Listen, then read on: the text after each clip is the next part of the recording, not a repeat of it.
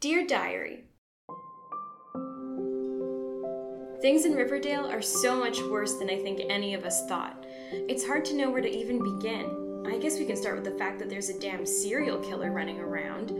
This guy, the Black Hood is the name we've all decided for him, has already shot several people. Granted, he's really only killed a couple of them, so I'm not sure that the term serial killer actually fits. But still, that seems to be what he's going for. He shot Archie's dad at Pops. It's hard to imagine why anyone would have anything out for Fred. He's such an angel.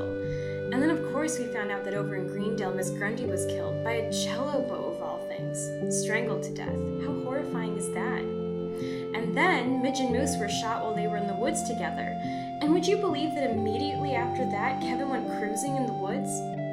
God, just thinking about how stupid he is for doing that fills me with this really dark feeling. Kevin and I have been friends forever, and it makes me so angry that he would put his well-rounded character in danger like that.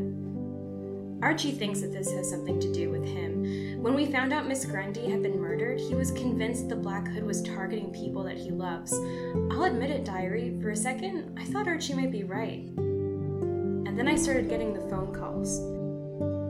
Oh, did I forget to mention that the Black Hood somehow got hold of my phone number and has been calling me regularly?